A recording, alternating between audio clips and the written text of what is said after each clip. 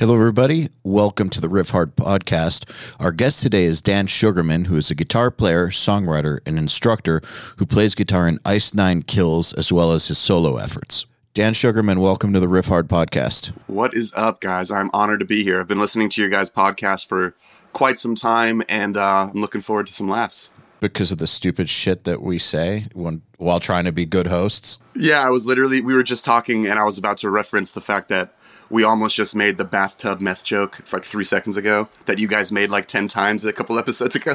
I don't remember that. Oh, it was deep. It doesn't really mean anything. They don't remember it. It's just we do so many episodes between this and the other podcast. That, I get it, man. I don't remember conversations. But you were saying that you think there's too much carrot and stick shit going on with how people learn or are taught these days. Yes. What the hell do you mean by that? All right, it's too early in the day for me to come out with a really fucked up joke, so I'm gonna bail on what my brain just did first, and let's do the real one. So, carrot and stick method. I don't know if this is a term that I grew up knowing or something, or if it's not super common, but effectively, can you see like a donkey with a stick attached to his head and a carrot dangling in front of him? Yeah, that's carrot and stick method. I don't know if you guys remember Honey, I Shrunk the Kids, but that's a big part of that movie. Yes, with the ant, right, and the little piece of cookie. So that idea, I feel like, is a big part of today's online world of lessons, and not necessarily like the online schools like you guys are doing, but more in the realm of what I'm doing as the private lesson stuff goes. Like, I get a lot of students who leave other teachers who are, every teacher who a student goes to is going to provide something that's valuable, but a lot of these students are leaving these teachers feeling like they're not getting what they came for. And over and over and over again, I'm recognizing that teachers are dangling that piece of information that you're coming for so that you come back for the next bundle, the next month, whatever it is. Oh, so like ascending the levels of Scientology sort of thing? Yes. If you pay this amount of money, you're going to get this secret. Yes. And then once you get that secret, then, you can get the next secret for this amount of money. Right. So long as I invent a secret in time for you to fucking learn it. Yes. And that's the twisted part. So like my whole game for the past, I guess couple years, but more recently this year I went really, really hard. I decided to do the opposite of that because my whole world is like, whatever the grain is, fuck that thing. I'm going against it. I'm not a big fan of the grain. In fact, I'm gluten-free, guys. So it's pretty easy. But like, I see a lot of teachers doing that method, and granted, like, it works. That's what like fucking schooling usually is. That's a business. I get it. It's, capitalism at its worst or its best, whatever you want to say. But my whole game this past year has been like unveiling as much as I possibly can, all the secrets, as we were saying a second ago. I want to just share those for free because I don't feel like anybody in the world can explain it like I can. And that's not to say like I'm really good at it. It's that I would explain red differently than you would explain red. And that's why it's just going to be different, right? So as far as I'm concerned, there's something really, really cool in just sharing those nuggets because it shows the value that I could provide to people. And it also shows that I'm not afraid to I don't need to hide behind a wall. Like, I don't need to barricade myself in with my knowledge to make you interested. It's an old school mentality, I think, that is little by little dying out. When we started URM, we got a lot of hate from people for revealing secrets and all that shit, almost as if we're in a community of illusionists like David Copperfield that have $100 million on the line, and you can't spill the secrets or they're going to lose $100 million on their next trick. They were treating it like that, or like the CIA or something. Like, you reveal this secret and people will die. But in reality, what we've learned and what I always thought was there really aren't any secrets. And the more that information just becomes part of how we live, it already is, but the more that this evolves, the less that hoarding information is even going to be possible. There's no value in that. There's literally no value in hoarding information. The value is in how you help people get through the information. That's what matters. Yeah. Because there's all the information you could ever want about almost anything is out there. It's like a tsunami of information. So the challenge for a person wanting to learn is not whether or not they can find the information, but it's getting overwhelmed and knowing how to get through the information and in what order and how to actually apply it, that's the challenge, not finding the information. So people who are still stuck on hoarding are stuck in another time period. Yeah, man. It's like the information and the knowledge is like the nutrients, right? And the way that we're teaching it, that's like the fucking spoon that it's delivered on. And I feel like there's a million different spoons, but the information is the information. And like hiding that part of it is just silly to me, because recognizing that your delivery system, your unique way of talking about it, approaching it, sharing it with someone, more fucking importantly, connecting with that person in the way that they need to connect. That's what that shit's about. So like the proverbial spoon here is really just the spoon doesn't exist. There is no spoon. Come on, guys. No, there was a time period before all the information was out there where just delivering the information was valuable because there was no other way to get the information. So in a previous point in history, this idea of hoarding information or being valuable for giving it out, I mean, that was real. It was valuable for sure. I mean, where else would people get it? At the end of the day, I reserve the judgment for who is actually doing that, because if they're really providing something great. Yeah, of course. It's like, I mean, they got to get people to pay attention to it somehow. Yeah, it's super true. It's really just more of like the concept of the carrot and stick thing has been something that I've really, really hated my entire fucking life. Like authority in general, I've always hated. I actually always had problems with teachers growing up.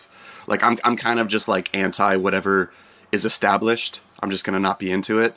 It's not that I don't like listening to other people. It's a very good point. It's that there needs to be some like, I'm subscribing to their form of knowledge or information because X, Y, and Z has happened. Like my respect for them needs to be at a certain place for me to fully hear what's being said.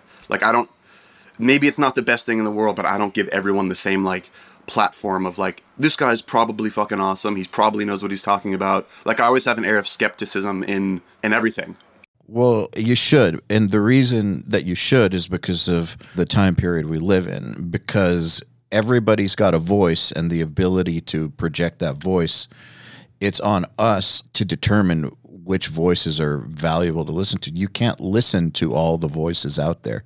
I mean, I'm sorry for people listening who are going to argue with that and think that you can. Good luck. If you can actually listen to all the voices out there, then you're some sort of a god or something. Congratulations. Yeah. But omnipresent. We only have, omnipresent, omnipotent. Those of us humans here have finite brain power and a finite amount of time on this earth. And with the amount of information coming at us at all times in this time period, we need to be discerning. And I would say we need to be skeptical in order to make sure that what we are allowing in is valuable and will actually help. Yeah. I don't want to make a hard left here, but it seems like the world as a whole is not questioning things being presented to them enough right now, just on a whole. Right now? Dude, yes. That's just people. That's true. That's true. But I feel like there's a lot of things going on. You're just seeing it. On this earth right now. Yeah, you're right. There's media scope on it for sure.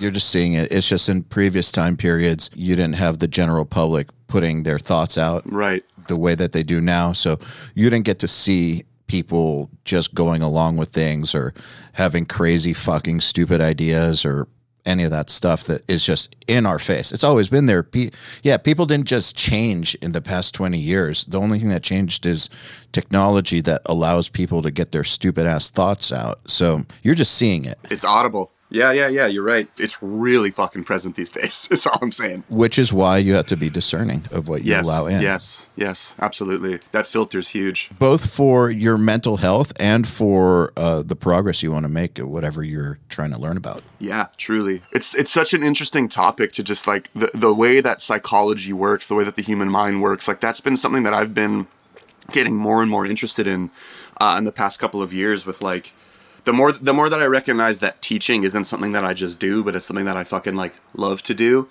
And I love to like, I made a joke the other day. Everyone on earth eats, right? We all eat probably every fucking day. Do you think people are getting better at eating? We're not. Like you practice 3 times a day at least, but there's no like fucking growth and how it's not a skill. What would that mean? My point is that with teaching, I don't want it to be like that. I don't want to just do it. I want to spend my time trying to improve. I want to look at myself in like the mirror, so to speak, and like figure out what I could do better. As where when I'm eating, it's just like put food in hole, push it out other hole later. Like it's all it's all that shit really is. Or same hole, dude. Little South Park action. Or reverse holes. Yeah. The comparison, though, is a little weird to me because eating is not optional. It's just something we have to do. It's a biological thing. I mean, some people would disagree with that. Yeah, but they're wrong. They'll die. Yeah, they would die. They're wrong. It's not optional. It's just something you have to do. And how do you define better? Like, all that really matters is you're getting the nutrition you need. It goes in. You keep living. The end. Some people like to dress it up and make it fun. I mean, okay, let's look at this. Eating, I guess, would be like similar to learning. You just everyone has to do it. You're learning all the time. Like, it just goes in. You have to digest it. It's just nutrients. Maybe eating's more likened to learning. Yeah, but the stuff that we teach is definitely not required stuff. Sure, but learning in general, you're doing every day. Like, you are digesting information in your day-to-day life and making something of it the next day, like a shit in your toilet. Right? Maybe I'm just throwing a dart and painting a target around it, but that feels pretty solid. I do think, though, that I understand, though, what you're saying about not wanting to let teaching be something that's just on autopilot. Yes, that's what I'm saying. Like going to the bathroom or eating or sleeping or any of those things that, you know, regardless of anything, you just have to do it. And there's nothing else to it. It very well could be that. Like, I could wake up on my off days of lessons and be like, all right, let's work on this Ice 9 shit. This is fun. This is what I do my lesson days for. And then my lesson day is fucking the next day and I wake up and I'm just like a zombie and don't care. Like, that's so easy to happen. It's so easy to fall prey to just like the aloofness of like a job, I guess. The day job syndrome. The day job syndrome, exactly, man. But I find myself more and more...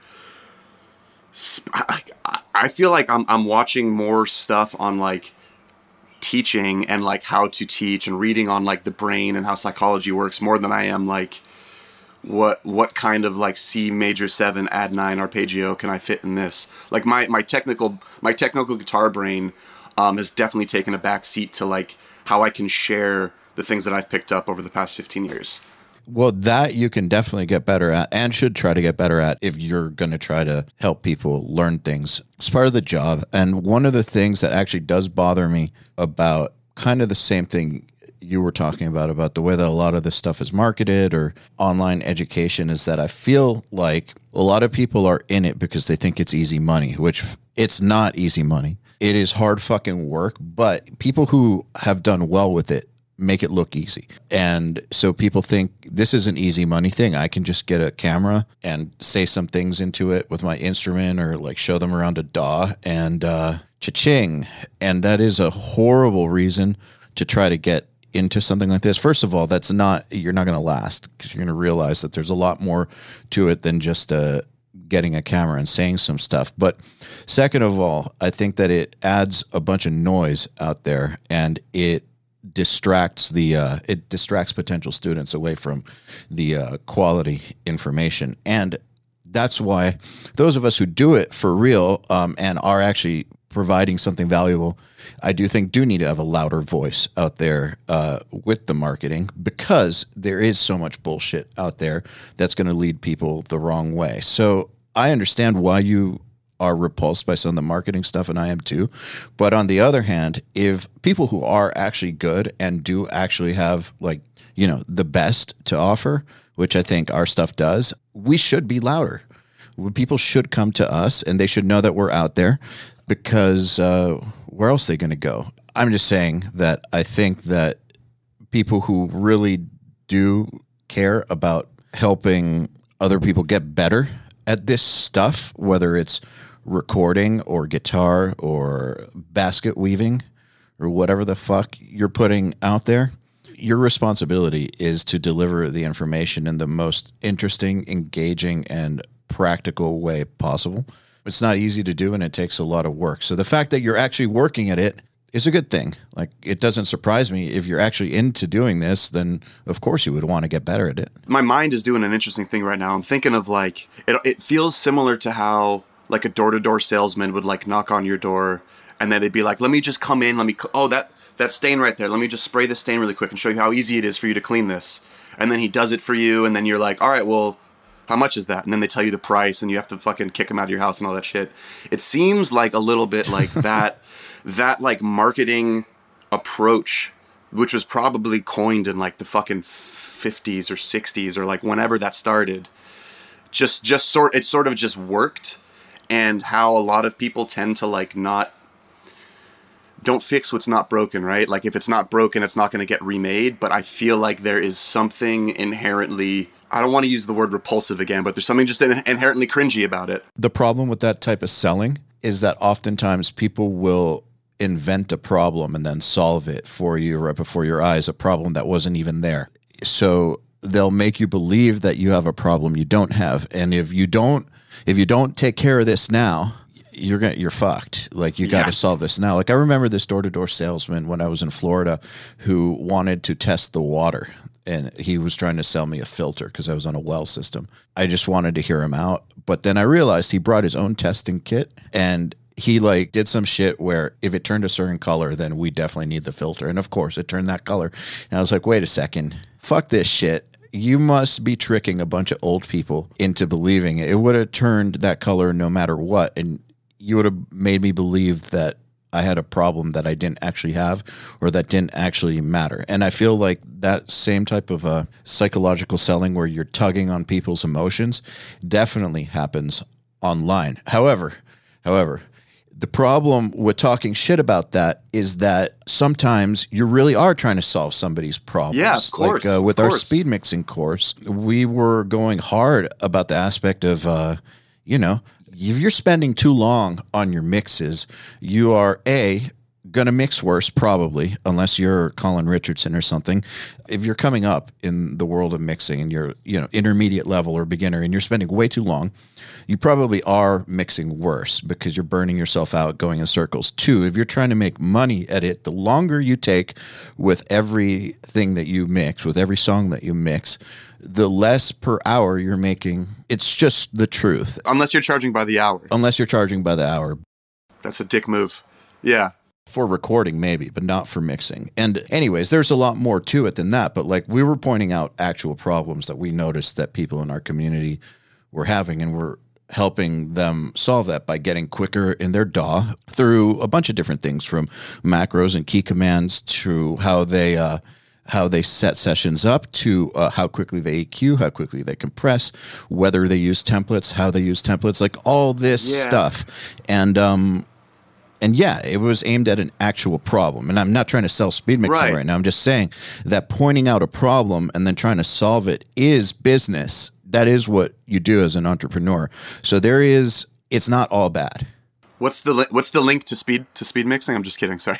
Dan, you're not the only person that's skeptical. Like we're skeptical too of everything we see. And right, that's good. Our audience is skeptical. And so our audience have all been duped by people who are amazing at marketing and have absolutely nothing to offer. Dude, there's a huge site, and I'm not going to mention the name. There's a huge site that offers celebrity classes where you think you're going to finally get to find out what this fucking mega genius has to say, and then it just ends up being a glorified interview that you paid $100 for. And I paid for one of those and was unhappy. Yeah, so everyone's unhappy with that. And it ranges from that to people who are small time but are really, really good at writing emails or really, really good at doing video ads or whatever, and they sell people courses and things like that, and there's nothing there. And because of those people, it's made the course buying public, education buying public, skeptical of the marketing. And so it's a real challenge for those of us who are actually offering legit stuff. And it definitely has made us change our approach multiple times with how we market things. And I do believe, though, and this goes for whether you're teaching private lessons or you're running a company or whatever, that at the end of the day, the truth wins. The truth wins in that if you're offering legit stuff, helping people get better, that will over time win the day, win the war. But the day-to-day battles, it's weird because you kind of have to step into an arena that you might be uncomfortable with. Dude, We probably all did this. Do you remember going to shows and handing out like burned demos of your band? You want to know how many I did? You didn't do that once? Or did you like hundreds of thousands? It's one of the two. I think I personally burned 27,000 and handed them out. Yeah, when getting my band signed. Jesus, so yes, dude. I remember that. Yes. So like the amount of people that you would hand it to, and they'd be like, "Yeah, sure," and then you go look in the parking lot, and they're just like littered with your free CDs that you handed out. Which is why we did so many, because we figured that since most of these are going to end up on the floor, we need to make sure that at least 1% of these people is a good number. Right. Versus like asking for $1. There's like an exchange, and then that person owns the thing instead of being given it. Like there's like a level of like respect or something that exists in that. It's a commitment. Yes. So on Brown's note, I feel like that's a really, really big part of like using that free shit to get people interested, and then most of those people feel skeptical because of the free thing, and then the next thing probably isn't as good anyways, because typically those people using that format don't, in my opinion, have the complete thing to offer. That's not a complete generalization. Tons of people do, but I found a lot of stairways to nowhere. That's a good way to put it. Well, that's why I think that if you're looking at it like a funnel, the top of the funnel being the free shit or the stuff that gets people in, where a lot of people go wrong, and I mean, we've done this too, but I think where a lot of people go wrong is they offer like a stupid version of what they're offering paid, right? They offer like a really dumbed down version, which sometimes is cool if it's like a cheat sheet or some shit that like is useful. But I think that something like a podcast or a really good YouTube channel or something like that is way better, because the kind of content that you offer, what you're offering them for free, it stands on its own. It's not like the free version of the paid thing. It is its own thing, and it is valuable in and of itself. No, people don't think that podcasts aren't worth shit just because they're free, and they don't feel that way about YouTube videos either.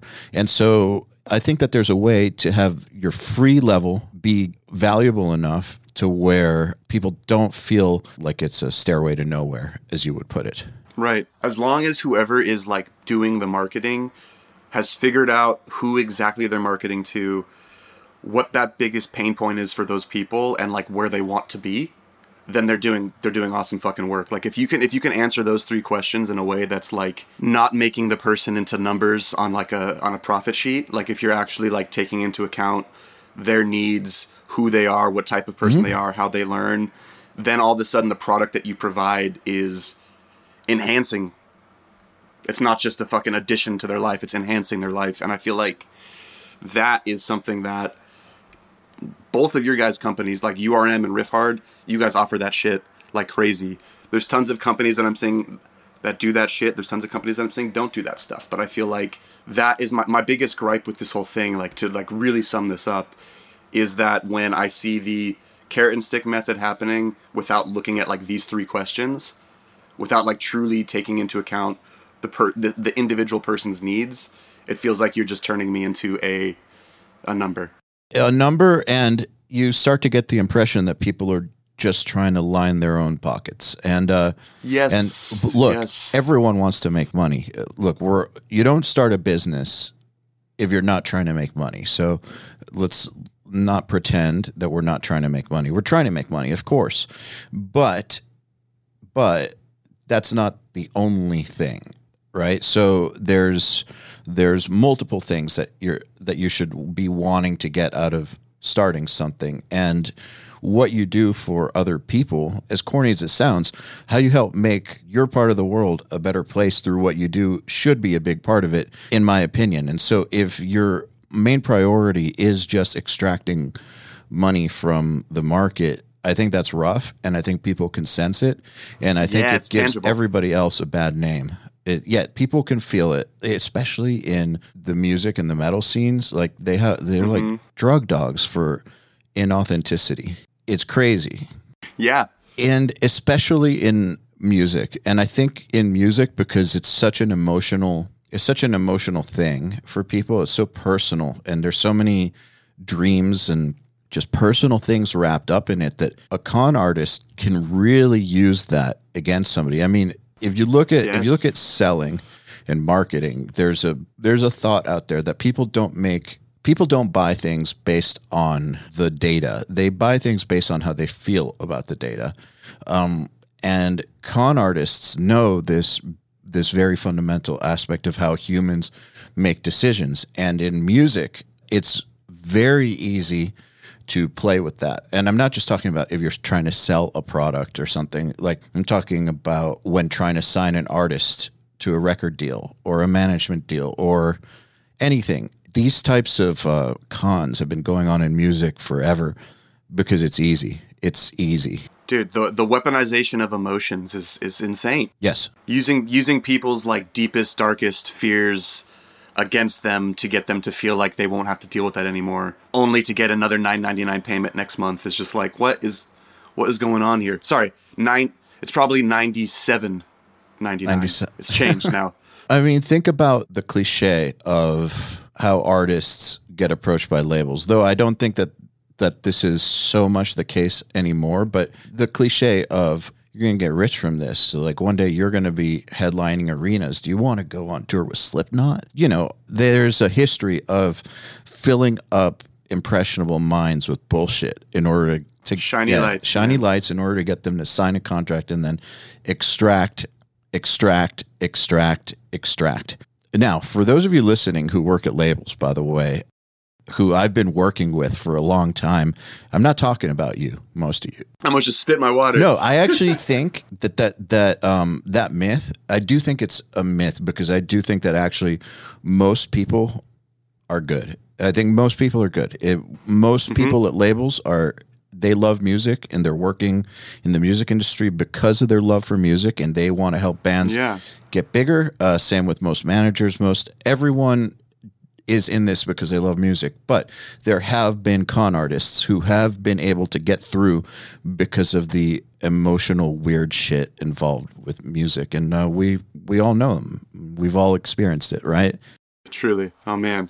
Flashbacks like crazy right now. Yeah, we're all sitting here thinking about it.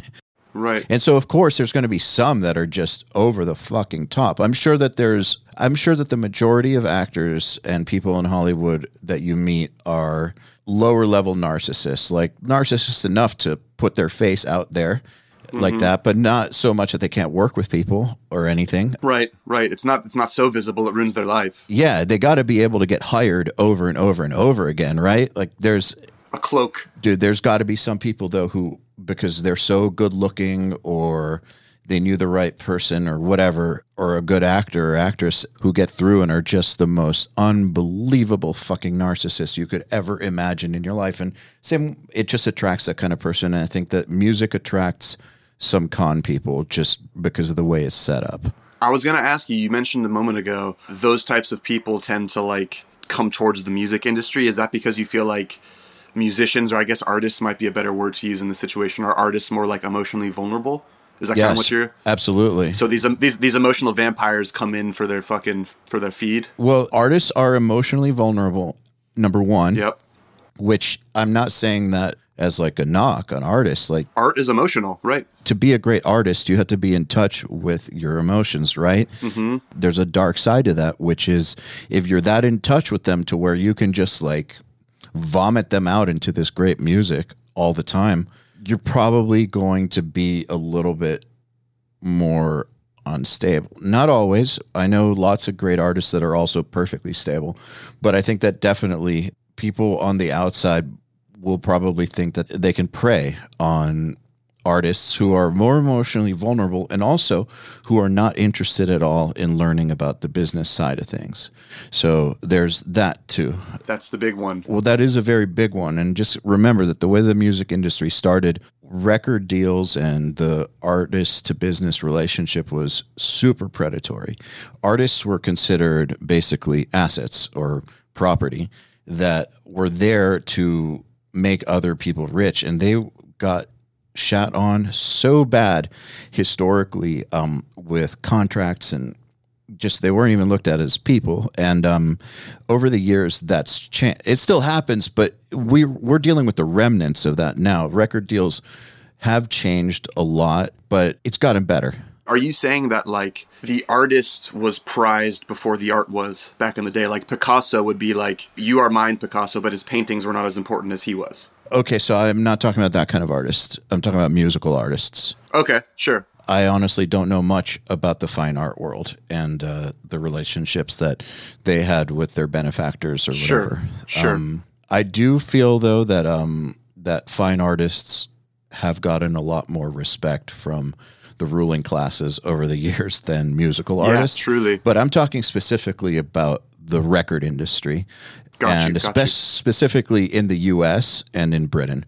And that I'm talking about record deals. I'm talking about the 40s and the 50s and the 60s. Right, records. Yeah, right. The record industry with musical artists and pop stars, and that's already not the worst time period for artists. The worst time periods were the early days. So I think that it's an industry that traditionally has been stacked against the artist, and for the most part, artists have not done their part to educate themselves on how to do business. So, when we have the Periphery guys on, for instance, that's why I love having them on, because to me, that's how artists should be about their own business. Like they're like the gold standard to me of how artists should approach this, but it's still a very rare thing. And I get it that a lot of artists just don't want to learn the business stuff. They're not wired that way. But if they're not wired that way, they should at least get with a partner of some sort who is wired that way. Yeah, there's definitely something to be said about the amount of people. And I feel like more and more in today's day and age, more people are getting hip to all this stuff because there's like all these courses that we were just... Yep. I don't want to say negatively talking about. We were just talking about them. We weren't talking negatively about the good ones. Not at all. Yeah. Not at all. But all of these courses out there, it's like, learn how to do your own fucking album art. Learn how to film your own stuff. Learn how to color grade your own shit. Learn how to operate a spreadsheet. Dude, I just was talking with my aunt yesterday about that. She's trying to teach me how to learn Excel properly so I could fully do my taxes on my own. And I know, but then I have to do my taxes. Yeah. And there's the thing though, is you recognize the immediate accountability to the choices you made that year. You recognize what that does for your profit margin at the end, what you have the control that you have over that makes you in control of your business. And whether you did it or not, it allows you to see those numbers and do something with it for next year. As for Ozzy, I'm sure was just buy another truck of cocaine, whatever.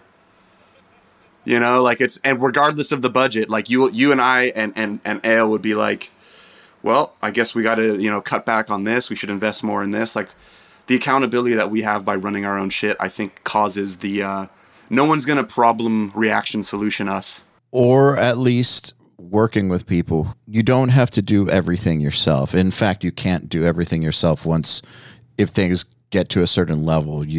At some point you got to trust the people you're working with, but you got to pick the right people. But yes, you're right. Just the fact that you can do these things now is a huge, and I encourage any artist to learn how to use Excel. Yeah, that's so Riffhard podcast talking about Excel spreadsheets. This is dope. We have a bunch of Excel Google Sheets, but we have a bunch of spreadsheets at Riffhard. The amount of spreadsheets it takes to keep a creative business going is kind of unbelievable. Yeah. I don't know, man. I'm looking to spread some other sheets. You know what I mean? With that amount of numbers, when I'm looking at a sheet like that, my brain just wants to fucking explode. And I know that's tolerance. That's my patience. It's a bunch of shit. And it's by learning to sit down and just do it, I will be that much better as a human, a better adult, and a far more complete musician. I'm not saying you need to love it or that you need to be an expert at it. I work with people that are far better than me at that kind of stuff, but I at least know enough to understand what I'm looking at and to keep track of things and whatnot. But the thing is, I know artists who don't know how to do any of that. I mean, shit, dude, they don't know how to write a proper email or hit reply all. Little things like that add up into basically opening yourself up to get screwed by people who do know how to do things. Interesting. So this is another spot where you reveal a vulnerability that others can prey on you for. Well, I'm making a joke about reply all, but reply all, illustrates the point, because when you're on an email chain, why would you not reply all, right? But who is it that doesn't reply all? It's typically artists. You'll be on a very important chain with the manager, label, somebody else, and the artist talking about super important stuff. And then who's the one that doesn't know how to keep that conversation going? It's the artist. So they'll hit reply. And then the conversation will keep going without them, and no one will say anything except for me. And that's just a little thing, but I'm saying that overall, not knowing how to conduct yourself in business-wise in the modern age is going to get you fucked. Yeah, like that weakness in your armor as far as like your ability to be autonomous and run your shit, like it allows other people to recognize there's a hole in your shit, and they could come in and potentially micromanage you. They could do like shit that doesn't necessarily need to happen, but by just like that one mistake, if you make that a couple different times, you're going to tell all the people around you, I'm kind of an idiot. You take the wheel. Now, here's the thing. The problem there is, if we go back to what we said earlier, that most people are good and are just trying to, they're trying to help. They're just trying to do their job. Well, if you present yourself as someone who doesn't know what the fuck is going on, and I'm not saying that you need to be an overbearing prick, but if you present yourself as someone who doesn't know what's going on, you send that message to people, they're going to feel like they need to be making all the decisions. And then you get into a situation where maybe they're not trying to screw you over, but what are they supposed to do but take the reins, because you can't. Yeah. And that's how artists end up getting pushed into directions that they feel like the company doesn't understand their art or is making decisions on their behalf that don't represent them properly as an artist. And that ends up screwing up business relationships, and things go south, and everybody dies. So, business apocalypse. I think you're picking up what I'm putting down. Oh, definitely, dude. This is not a topic I thought we would get into at all today. So I'm stoked on where we're at with this. The concept of just like recognizing that as a musician, you can put effort into maintaining your like emotional stability and well-being, which would make you a more solid musician and more solid businessman, as well as by taking into account the fact that you could like all these facets of the business that you kind of delegate to other people. By taking an interest in them and at least understanding them to a certain degree, it's an insurance plan. You protect yourself from people manipulating or taking advantage. I think that's really simply put and easy to apply. Manipulating, taking advantage, or just doing their job because you're not helping. Right. And in those instances, I've even been in the situation where, like, because of the role I have in the band, I'm sort of like outside a little bit of like that inner circle, and sometimes discussions are going on that I'm not a part of that make me feel excluded. You sure we should talk about your band? I don't want to get you in trouble. No, dude, this is old bands. Specify then. Yeah, this is my old band, Fallen Figure. Like, this is just like, and sometimes my old band is Blood Runs Black, but it's not even like a negative thing. It's just the fact that, like, because of the infrastructure and the hierarchy of the way that things worked in the band, I would get trickle-down information. And because of that, even though that's just the way it was, it made me feel excluded. Do you know what I mean? And that gave me like an air of like resentment sometimes, even though I didn't need it. It's just what it was. That's business. I wasn't invited into the boardroom because I wasn't a board member. Do you know what I mean? Mm-hmm.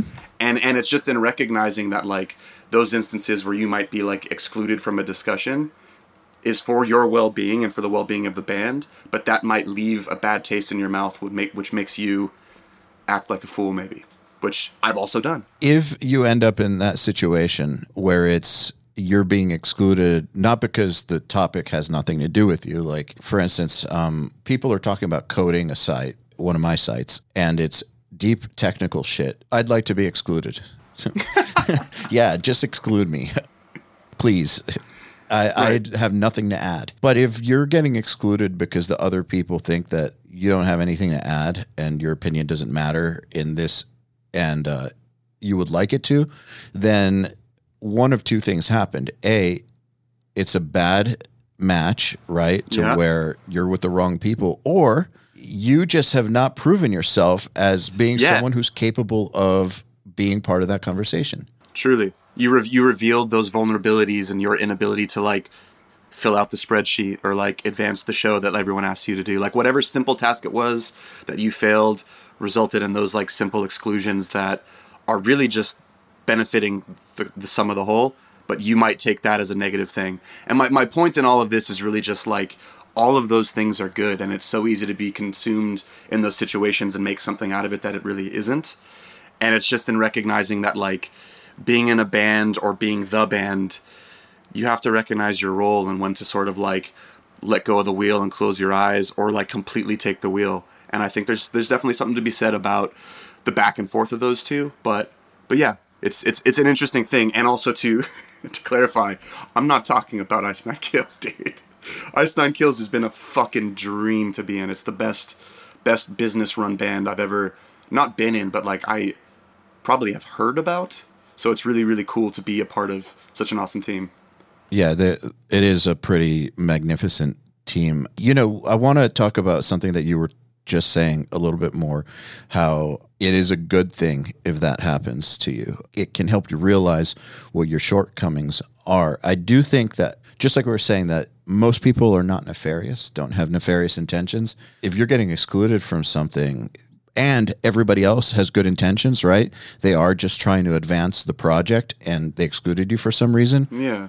You're right. There probably is a for your own good or for the project's own good element to it. And if that is the case, it's important to find out why. It's important to find out why and see what you could do differently in order to not be excluded if you feel like you're being excluded. Yeah, truly, dude. There's almost this aspect of like, if you could trick yourself into thinking that like it's just a surprise party for you, like you could almost you could almost trick yourself into being stoked about it. You're like, all right, well they're doing what they need to do back here. If that's the case, I'm just gonna work on this like next song while they're doing that. And then, oh, we have this tour booked? Fuck yeah. I didn't know that was happening. Surprise. Like, it's just, it's honestly like these like little mental shifts are things that I'm a fucking weirdo and I like to play with those things. So for me, bringing in my baggage of how like in the past I might have taken an instance like that and spun it in my head to where like, oh man, they're all scheming against me. They want me out. And in reality, it was because like having a third person in there talking about a tour just isn't fucking necessary. That's 100% trickle down information. Like, I don't need to be a part of that, right? Okay, so take that tour example, right? You don't need to be in the conversation because their job is to plan the tour. The part where you do need to be in the conversation is, can you do the tour? Are you down? Right. But the thing is that if you recognize that you're better off sitting there writing the next thing because that's what you're best at, and you guys all recognize that these are your roles and it's communicated, you know, they're over there having a meeting about the tour. I'm over here writing this shit. We're a team. They're going to relay the information to me. I'm going to play them what I wrote. What's wrong with that? Yeah. Do you think a goalie is bitching about not making enough points that game? No, of course not.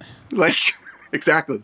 He's stoked on blocking shots. His purpose isn't even shooting once. Like it's really just a role recognition thing. And I think it oftentimes isn't really clearly defined as far as like, this is the first time I've been in a band where like we'll talk about that shit, right? But before it was sort of just like, just kind of come in and fill in the cracks. Like wherever there's cracks, just fill them in. Whatever needs to get done, someone will step up and do it, right?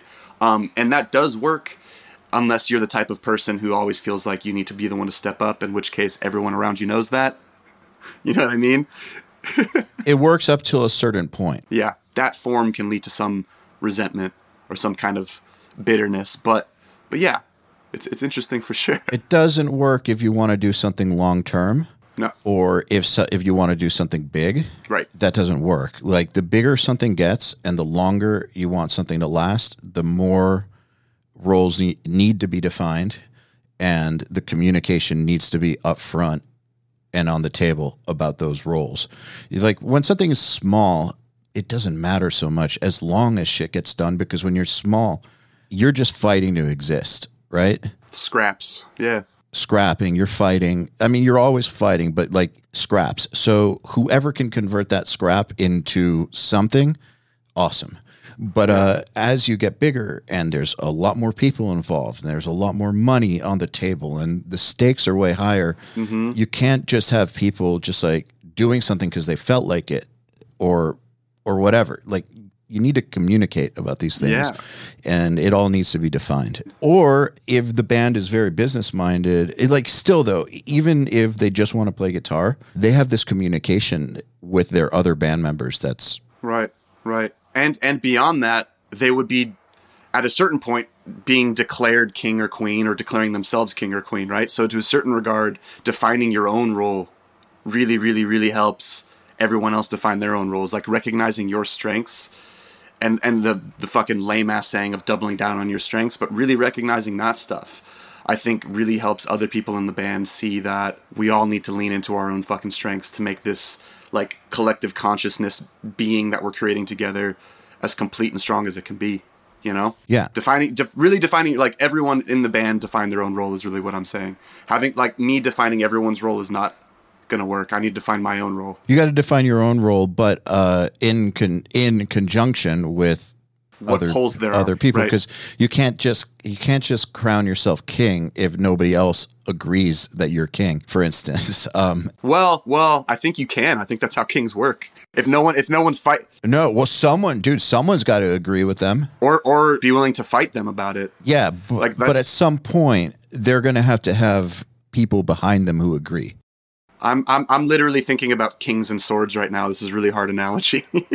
But it works because you can't take power without people agreeing that you are the leader. Like everyone's got to be on the same page. There might be people who disagree that you have to unseat in order to have power, but like even a dictator has to have their squad, right? They have to have the people they work with. People have to agree. In my mind, I'm seeing like a bunch of movies where some like rebel takes out like the fucking the big bad dude, and then all of a sudden he turns around and everyone bows to him all of a sudden. Yeah. Do you know what I mean? Like there's both of these things kind of go hand in hand. It's a little bit of like the people have to accept it, or you've proven yourself. Like your actions have proved it to where you step into the role and everyone else is like different.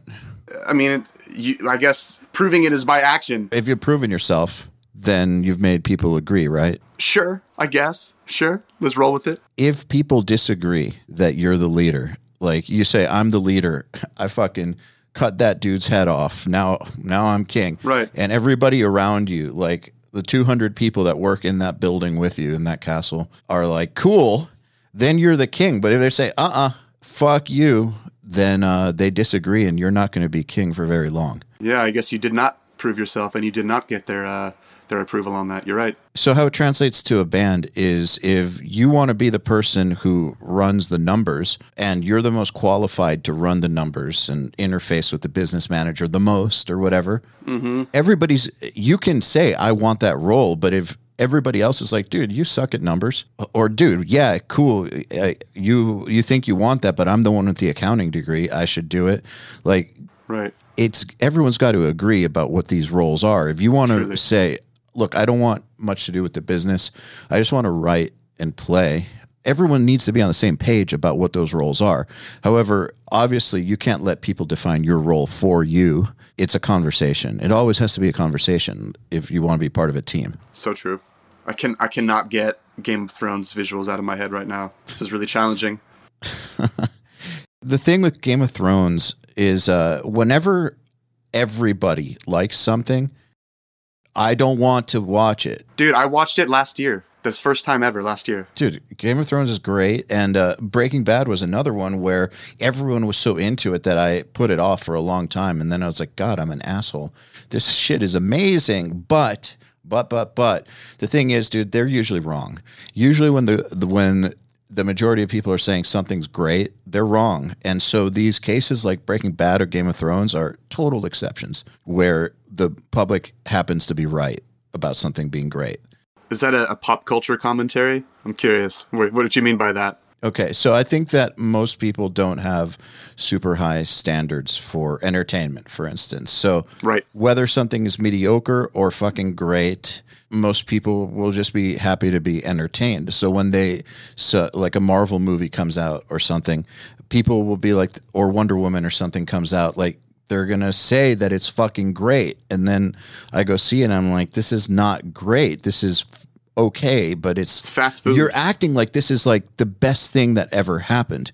And they act like this is the best thing that ever happened about lots of stuff that comes out every year. Multiple times a year, there will be a show or a movie that comes out that's like the most amazing thing that ever happened or the best show. And so if you've been hearing that for 15 years on social media, you start to like the moment that they start saying that, go the other way. Yes. But there have been a few times where the public is actually right. Like they were right about Inception. Like I remember when Inception came out, everybody was like, holy shit, this is mind blowing. So of course I didn't want to see it. And then I saw it and was like, wow, they're right. Yeah. Breaking Bad. Wow, they're right. Game of Thrones. Wow, they're right. But it's just rare. And it's not anything other than the fact that they just have a wide range of what they're going to be cool with. It doesn't have to be this high level cinema or television in order to entertain them. It could just be a Marvel movie. So you just need to understand that when you're taking recommendations that not everybody wants shit to be 5 stars. They don't care. Do you think that has anything to do with like tribalism and like wanting to be a part of things that the tribe has decided is cool? Absolutely.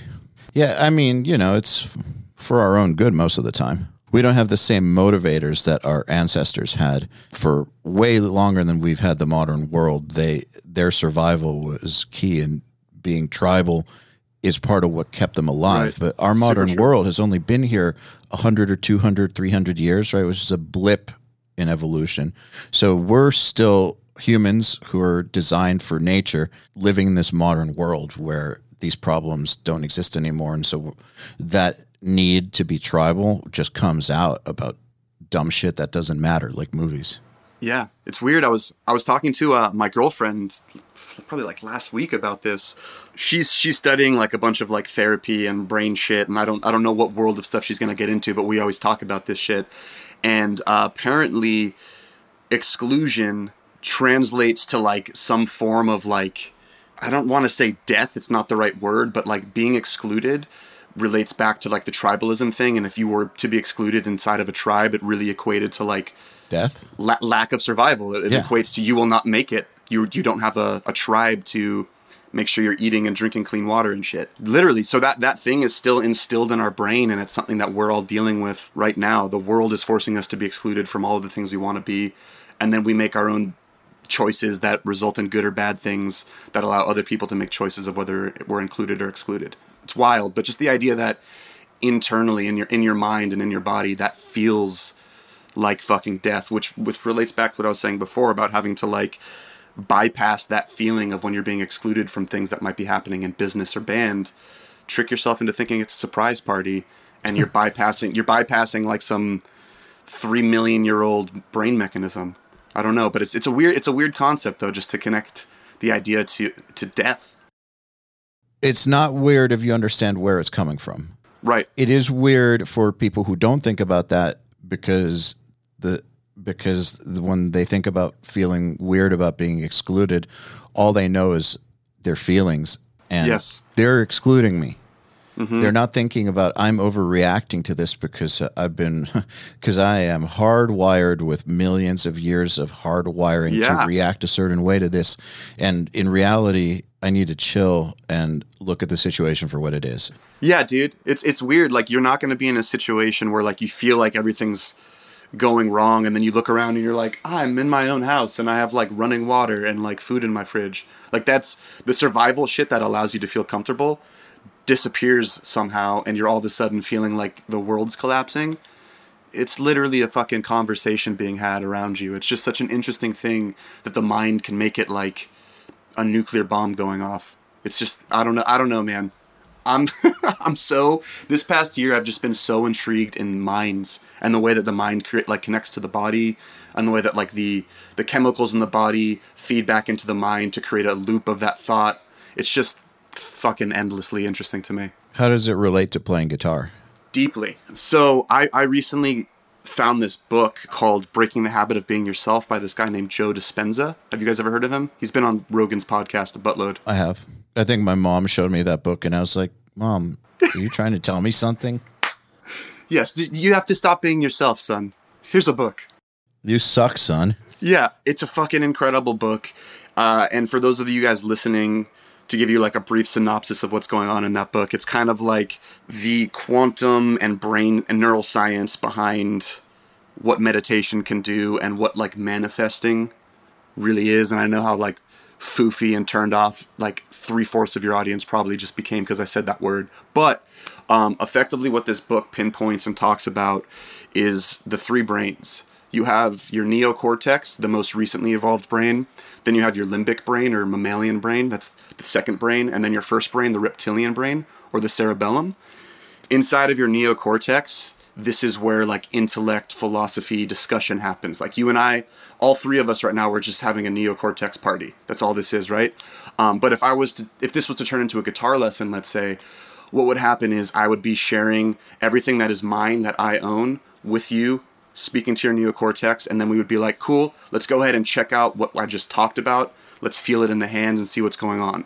So then we translate from mind to body, put it in the hands and see what's going on. And the second that your body physically responds properly to that, your mind goes, oh shit, the thing I was thinking was right. And then your body's like, yeah, and it feels like this. Here's a bunch of fucking oxytocin and serotonin and melatonin and dopamine and like good feeling chemicals that will generate a feedback loop. So like me thinking something caused my body to do it. It happening properly made my body release chemicals, which got sent back into my neocortex. And you create this feedback loop between your limbic brain and your neocortex. And it's effectively like every day, I said this to a student last week. I was like, every day we take a shower. They were like, no, what are you getting at? You mean every week? Yeah, exactly. Yeah. So every day we take a shower. It's just like maintenance of the body, right? So imagine that every time, if I was to teach you something today in a lesson, you're going to absorb it to the best of your knowledge, and then you're going to get it into your body the best you can. So that's like me sharing what's mine, and then it's in your body, so it's ours. It becomes your job to make it yours in the time between our lessons. I say this to my students all the time, and it fucking sucks because it's so real. You don't get better in our lessons. You get better between them. And it's like painful to recognize, but that potent thing is super fucking real. But effectively, between the lesson, it's your job to spend going between your limbic brain or mammalian brain and then trying to get into your reptilian brain or your cerebellum. So to do that, it's like taking a shower every day, except that the water doesn't drain out. So every time you feel the thing properly that is like mirroring the thought and the knowledge that you have, your bathtub, so to speak, fills up a little bit. The next day fills up a little more until it overflows into your cerebellum and it's mastered. So is that a fancy way of saying muscle memory? No, I wouldn't say so, but I could easily be wrong, but I'm not a fan of the term muscle memory in general because like your brain is in your head. Fair enough, but I don't think muscle memory is like exact, but isn't that what people mean by it? It's just in there. I don't know. When you say, I could say the same thing. When you say muscle memory, do you just mean mastery? Yeah. Right. So like I guess it goes both ways. But to me, muscle memory, how do I say this? All words are signposts pointing in a direction that leaves the listener open to interpretation.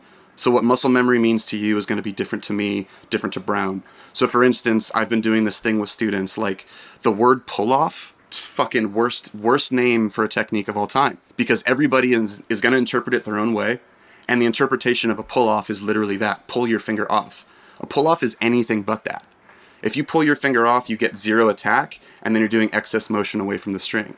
The real motion is more of a snap down, right? So I'm changing the word pull-off to snap down, and all of a sudden, without me teaching what that is, people can just do it, because the word means something different to them. Mm-hmm. The thing you think about, or the way you think about something usually manifests into how you do it, right? So like, I'm being a Semitic, anti-semantic asshole. Yes, I'm Jewish. Sorry. I'll tell you why. I just am wondering. This is what I mean by muscle memory. I'm just trying to make sure I understand. Yeah. To me, muscle memory is when, first you learn something, you don't have it in your body yet. You don't know it, then you know it consciously, right? So you're thinking about the fact that you know it, but if someone quizzed you on it, you probably wouldn't be able to recite it back. Or if you had to get on stage, you would probably fuck up. You don't really know it. Then out of the conscious knowledge, then you start to work into your subconscious knowledge to where you repeat it so many times that it just becomes a part of you subconsciously to where you don't have to think about it anymore. Mm-hmm. It's just in there. And to me, so you're on stage and something distracts you, but your body just keeps going because it's in there. That to me is muscle memory, and that to me is exactly what you're saying too. Yeah. So like effectively, this is the newer science behind, I guess, what the processes of learning and how it becomes I don't know it, I kind of know it, to I own this shit, right? Like a good example of this would be like, I don't know what the world of getting your driver's license is in the UK, but in America, you take like this, you study a bunch of bullshit, and then you have to take a written test to prove that you can regurgitate memorized information, right? So that first step is completely neocortex. It's all just like intellect, philosophy, knowledge. They do the same thing, except they have to read it backwards. Right. Or don't British people read up and down? Isn't that how it works? God. So then the next step would be like getting into a car with a student driver ed teacher, right? And then he's going to be like, yo, I want you to put your blinker on. And you're like, all right. And then he's like, you fucking idiot, that's your windshield wiper. And you're like, oh, I don't like the way that feels. All right. So that's all of a sudden that's in your body. You're going from like all intellect, I'm writing this shit out, to I'm sitting in here in the car with my body running this shit. And now I have the ability to like access the chemicals in my body that I could create that feedback loop. You do the training enough, and then all of a sudden I can drive to band practice while talking to my girlfriend on the phone while eating a snack and listening to the newest Riffhard podcast. The thing in the background that just happened, I drove safely without killing anyone. Part of what I left out is in the repetition stage. It's a stage where you consciously know it, but you don't subconsciously know it, right? So you will keep making mistakes, but you know it consciously that you're making a mistake. So it'll go from somebody else correcting you because you don't know anything, right? To where you're correcting yourself. Yes. To where, man, that's the wrong note. I know what the right note is. That's the wrong note. And I'll correct it to where eventually the next stage is you just know it. But so it goes from not knowing anything to knowing that you don't know it, and somebody or yourself showing it to you, to you knowing it on one level but not on another, and training yourself. Yeah, it's so interesting. So say that if you don't play guitar like me for 10 years, it hasn't been 10 years yet, but like say you haven't played in your band for 10 years, you haven't played those riffs, right? So you go to play these songs and you might remember a couple things, but then there's other spots that are just black holes. Once you relearn them though, then it's like, oh yeah, I remember this. It's in there. It's just rusty. To me, it's like, how do I say this? Like when you're developing it at first, you're an architect, you're building things from the ground up. And then once it's in you, you change to an archaeologist and you have to just like re-dig up the thing that you've already built. So like to a certain regard, I feel like the amount of times that I've played it, like I could probably pull out like an As Blood Runs Black song from 8 fucking years ago and probably remember it, which is a really silly word to try to say. Remember is already the fucking word. But I could remember it probably after a few minutes of just brushing that dust off the top to reveal that like skeleton in the fucking ground. It's really what it is. Like it's still in me to a certain regard. Like maybe Brown the pillow remembers the shape of my face, but it's not necessarily there, you know? Like it feels like it's something similar to that. Like it doesn't, in my experience, feels like it doesn't completely dissipate. Like I just have to like refresh, like you said, Dale. So my basic understandings of the way that the brain works is through neural pathways and synapses that fire, right? Yep. And the more you repeat something, the more that pathway, it's like a physical pathway for the synapse to fire through that gets reinforced. And if you don't utilize it, like if you don't keep on firing down those pathways, they actually start to degrade and go away, but they're still kind of there. I mean, maybe eventually they'll completely go away, but I don't know enough about it to know. But I do know that they will start to not only erode, but the brain will find other pathways to be using. But the thing is, all you need to do is like start using them again and they'll return. Yes. It's exactly like a plant. Like a couple leaves start to like die on the plant and then you pull off the like dying leaves and all of a sudden the bush like grows way more. The energy is being sent to everything at the same time, and if you take a couple of those things away, it's just going to get redirected to everything else. Like the more that you fire these neurons together, the more they wire together is really what it is. And going back to what I was saying before, like this neurological understanding of the learning process is exactly what you're talking about, Ale. It eventually becomes the term muscle memory, whether like the semantics behind that or not, or what we're all like on board for, like that's really what it is.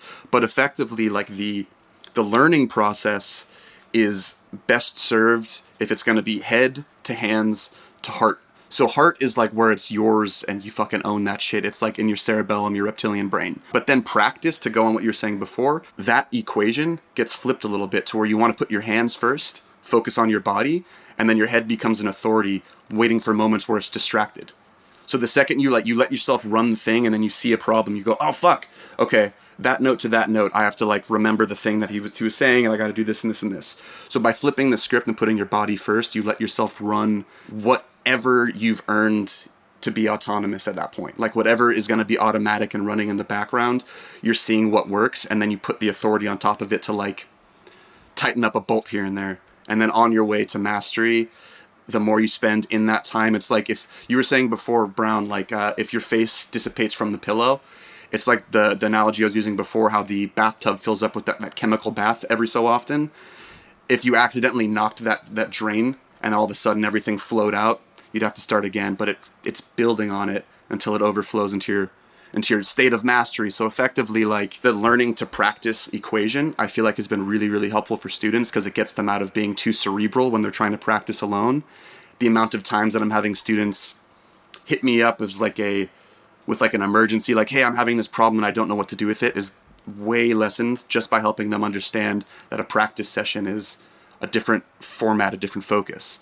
And then things switch again when you get into like writing and performance, like just in recognizing that you have your thinking, your body, and then like, I guess what would be like natural or like, I don't even know what the fuck metaphysical, I don't even know what word would be used for like what you just are at the end of that tunnel. But just by simply playing with these three things, it's a really simplified way of looking at art and knowledge and learning in general. All right. So say that someone is getting on Riffhard and they want to really learn one of Brown's down-picking gym exercises, one of the complex ones that's some crazy-ass fucking pattern. So how would you suggest that someone go about learning it? So understanding like the rudiments, being able to talk about what's going on. If you can say it, you can play it. Like there's something that I spend a lot of time on as far as rhythm goes with my students. You guys have probably heard of conical before. Da, taka, takita. It is life-changing, dude. I learned it from John McLaughlin. I wish personally that'd be fucking cool. I learned it from like some YouTube shit like 10 years ago. But it absolutely changed my fucking life. And that whole system is insanely cool because it's taking advantage of the language center in your brain. Like if you can say it and if you can feel it in your body, then my ability to play it on a tabla, which is what they've designed it for, or translating it to the guitar becomes way easier. What portion of your brain do you think is designated towards guitar playing and rhythm? I'd probably say 0, right? As where there's a large portion of your brain designed for language. And if you can take advantage of that and train them simultaneously, you've hacked the system. So like the knowledge aspect of it, I would make sure that conical is understood, because if you can say the rhythm with your fucking face hole, then you could probably play it a lot easier. And at best, you'll understand it more so you can break it down. So is that similar to like when I was going to guitar school and learning improvisation and they wanted me to sing what I was singing and play it at the same time, even though I'm making it up on the spot? Like, yeah. Like B.B. King, John Mayer kind of thing. Yep. Yeah, it's connecting to the same part of the brain. That's like the ability to free associate and be connected to your mind and body at the same time. And that's like a really, really, really potent exercise. But this is a little different because it precedes the guitar. Like okay. That, it would be more like if I asked you to sing something and then play it. Got it. Which that sounds impossible. If you're like improv a line with your face, and that would be crazy. That's actually good practice. When I've done it, it's amazing how much better my improv would get. So much better. It's incredible. Yeah. What's happening is, and I was trying to explain this. I did a songwriting webinar a couple of weeks ago, and I was trying to explain how I write solos. I think about horn playing, because what you have to do is connect it to your breath. Every time that I need to fucking breathe, I'm going to have to put a little pause there. It's going to be like proper phrasing. And what is more primal than, like, what do you think like the first forms of music were? It's probably singing. Like we were probably doing that shit in caves. Or beating things. Yeah, right. What those things are, we're not going to talk about. But like, I doubt they had like a fucking Fender Strat and like a Vox amp in there. You know what I mean? So like it was probably vocal. So there's something really, really intrinsically connected, or connective, I should say, about the voice. Like people connect to that. So if you can connect to your guitar playing to voice, like adding a breath to your line, then it makes it that much more human. So if you can filter your playing through the lens of like breath or voice, It's really, really, really powerful. So dude, I absolutely hear you, AO. Like that, the connection of those two things was one of the most potent discoveries that I had for sure. Like whenever I found that thing, it changed my lines forever. So you would say first, learn how to do Brown's exercise with your voice in this system. I would say start with understanding like the components of what makes that shit up. So yeah, like understanding what subdivisions are there, understanding how the conical works, understanding how to say it with your mouth, because that is intellect. That's all in your mind, right? Then the next step I would say is to reverse engineer putting it together. If you have a really hard time with the rudiments specifically, I would make more space to look at that under the microscope. And this is going to be a pretty big tangent. I'm fucking anti slow that down, speed that up. Because remember before when I was saying that words are signposts pointing in a direction that everyone's going to interpret their own way? When I say to you, yo, whoa, slow down, dude, slow down. You're going to go, fuck this guy. All right, I'm going to do it once while he's watching. And then the second he's not looking, I'm going to see if I can play it fast. Like that is just the human condition. Because clock time is stress. You know what I mean? Oh man, like I'm sitting here trying to jump out of the shower like, dude, I have 9 minutes to make it before this fucking podcast. Or like yesterday I'm waiting for 2 minutes before, like I'm waiting here for 2 fucking minutes for my student. Or like, do I have enough time to eat? Or like pull out before I make a baby. Like everything is just stress. Everything is just time stress, right? So if I say to you, all right, you're doing pretty good, let's speed that up. Immediately, speed up is connected in your body to adrenaline and cortisol because you're going to tense up, right? But if all of a sudden I say to you, let's make some more space inside of that. What that means is take these notes like this and just do this. He had his fingers together and then he spread them out for those of you listening, which is everyone. For those of you watching, you two. We'll leave that to imagination. But effectively, it's like taking notes that are close together and spacing them out. And that'd be like me saying, hey guys, we've been inside doing this podcast for like quite a while. Let's go outside and get a breath of fresh air. So it's like we step outside and all of a sudden you're like, oh, fuck, dude, this is like liberating. There's like space to like look at shit and explore and discover things. Like the idea of space, your connotations to making space. But what does that mean in the context of a riff? When you're trying to learn something, you need to be able to master it as quickly as possible. You don't want to spend your time doing things needlessly. So by me being like, hey, if you're going to learn Brown's riff, start at 80 BPM. Like you're going to probably have a guitar tab that says start here and like slowly ramp up. I'm anti that shit. I work from the top backwards so that I don't needlessly start from a slow position. So what I'm going to do is I'm going to try to find my threshold tempo and then put myself into a safety zone, which is about 5 to 8 BPM below what I could possibly do. And then I do what I call the 8-4 method to work my way up. It's like 2 steps forward, 1 step back. So let's say I can play John's thing at, he's played it at 160 and I could do it at like 140. Right? And anything past 140, I start to fall apart. So 140, I would say, is my threshold tempo. That's the fastest I could possibly do it. What I'm going to do is I'm going to drop 8 BPM below that into my safety zone. I'm going to spend like 2 minutes on that tops. And then I bump up. Oh, fuck. I said the wrong number. I bump back 4, not 8. I'm sorry. I bump back 4. And I'm going to be at 136. I can do math, guys. I promise. Check me. Every time I do this, I'm going to ask you to check me on that, just so you know. So I'd be doing 136 for a minute or two, and that would feel a lot easier than 140, where I would like sometimes fall apart. And then I'm going to spend a minute or two on that, and then immediately jump up 8 BPM, which would be putting me at 144. It's going to feel a little bit harder than my threshold tempo, but I just mastered something 4 BPM below that, which is pretty easy. I'm now putting on like ankle weights before my game, right? So I'm playing at 144, I'm struggling, but I can kind of do it. And then I go back 4 and I'm at 140, and all of a sudden it feels like I just took my ankle weights off and this is easy as shit. Now game time, I'm playing 140, making my threshold tempo really fucking easy for myself. Then I do it again. I bump up 8. So now I go to 140, nope, what is it? 148? No, 152. Oh, you bump up 8 from 144.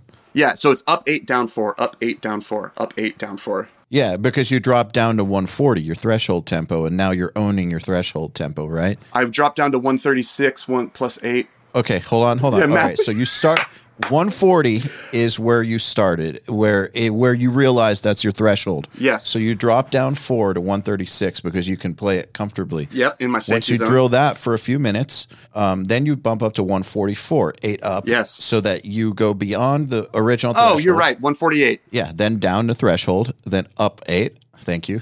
How many people does it take to do fucking elementary math, dude? It's one that understands it.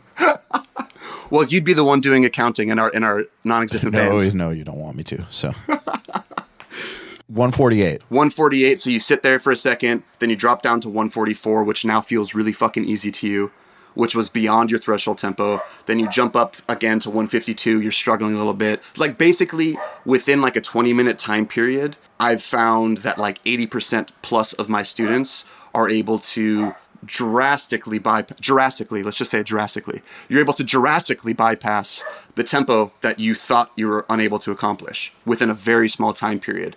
Because most of my students do this and have been taught to do this, where it's like, spend a couple days at this BPM, and then tomorrow, bump up 20. See how that feels. Like this is a far shorter, quicker method to get you to the same end result, and it's bypassing. It doesn't give you time to fucking think. Have you ever done things that you probably thought you couldn't do, but you put in a situation where you have no fucking time to think, so you can do it? Yeah, of course. Probably like extreme workout situations, I feel like, are like that. Usually just anything extremely physical, right? It's a mental thing. And this is another thing that I've been saying for a while too, albeit there is definitely a few caveats to this, but like all of us are born with the same physical capabilities, right? For the most part. What makes John Brown able to do what the fuck he can do, as where 99% of the rest of guitar players cannot do that? I'd be willing to say that 80% of guitar playing is mental and only 20% of it is physical. Before you start playing it at 136, don't you first have to be able to sing it and like know it? Yeah. That way you're the authority. That way you don't need someone else sitting in the room to be like, that was wrong. But I guess Brown is saying that no matter what, even if you do know it, correct me if I'm wrong, Brown, even if you do know it mentally and you can sing it, still, it's not like you're just going to pick it up at 136 and be able to play it. You have to learn it. So then that's slow. You first had to discover your threshold tempo. So that process in and of itself is the learning the riff, right? So then basically once you hit your wall, which is riff is learned, you've devoured the riff. You're now on your dissection phase of the riff, right?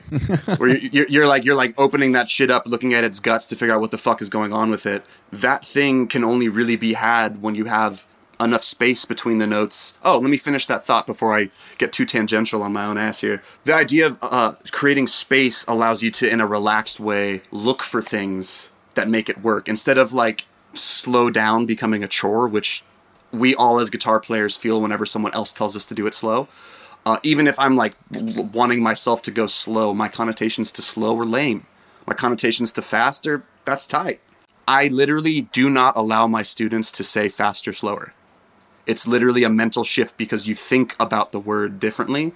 And all of a sudden, by making less space between the notes, I've had students bypass their own tempo threshold by like 80 BPM within 30 minutes. It's unbelievable. It's all a mental game. And like, I understand Brown's concept of like, well, you're still physically needing to sit with there and develop the riff to get it down. But once you know it, playing with the tempo is like an auxiliary detail on top of it. It's like a layer on top of it that doesn't fuck with anything before it. Like that knowledge is set. Does that make sense? So that every time that you drop down 4 BPM, you're making space for you to, in a relaxed way, Lois and Clark yourself to fucking success. Just explore and discover shit. You know what I mean? So it's about learning somebody's part where you already know the techniques? Yes, like this, exactly. Like there, if you have a technical barrier, that's a completely different practice. I want to hear about these secondary processes and insurance plans. Dude, and it's like not even going to add to your policy. You won't even notice. I came up with this thing that I'm calling the 5 stages of learning. Effectively, all of this shit is open to interpretation. All of this has like caveats where like this question is had and then we're going to deviate and go into this. But effectively, like the format of how I feel like it is best to devour, dissect, and resurrect like knowledge into making it your own thing and creating with it. Stage 1 is what the fuck is going on? What is happening here that I don't understand? What key are we in? What are the techniques? What is that technique? I've never seen that before. Blah, blah, blah, blah, blah. So literally just like the what, the topics, the details of that. Then you go into the how. How does this work physically? That's where, like Brown was saying, how you'd be like, well, where is my hand sitting? What part of the meat of my palm is touching? Between where of my pickups should it be sitting on? What's the angle of my pick? Like all of these physical things you bring up next. Why does it work theoretically? What is happening that makes this, what's the analysis of this part, and why does this chord to that chord work, and why do I love that shit so fucking much? Understanding the theory behind it is reverting back to head, but it's, again, creating that feedback loop of physical, mental.